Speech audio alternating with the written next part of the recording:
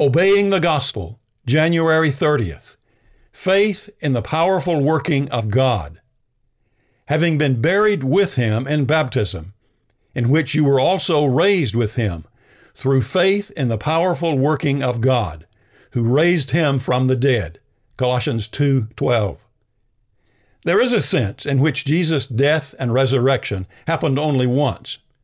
But there is another sense in which these events occur every time someone is baptized into Christ.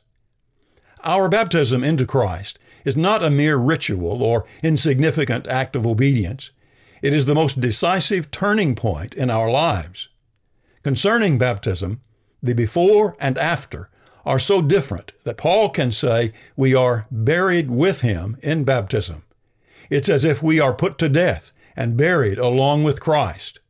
In the waters of baptism, our old way of life dies and is sealed in a tomb, a vivid reenactment of the death and burial of Christ Himself. But Christ did not remain in the grave, and neither do we. Just as He was raised, we are raised with Him.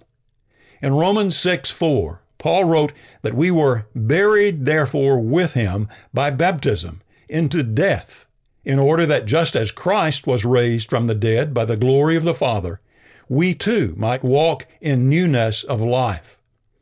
Our death, burial, and resurrection with Christ also look forward to the great day when we will be raised to live with God in eternity.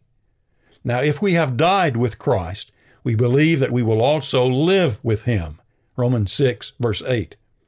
Waiting for that day, we live very differently than we would if we were still dead in sin. If then you have been raised with Christ, Paul wrote, seek the things that are above, where Christ is, seated at the right hand of God.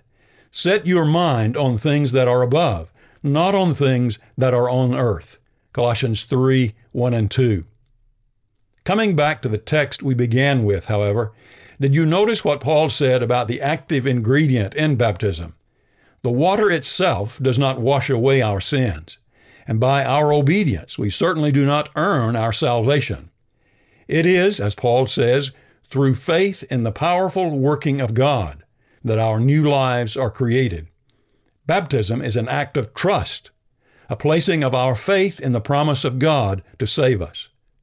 But listen, doesn't all this talk of death tell you how serious sin is? Dealing with it requires our being killed and resurrected. It is only by dying with Christ that the death of sin can be defeated.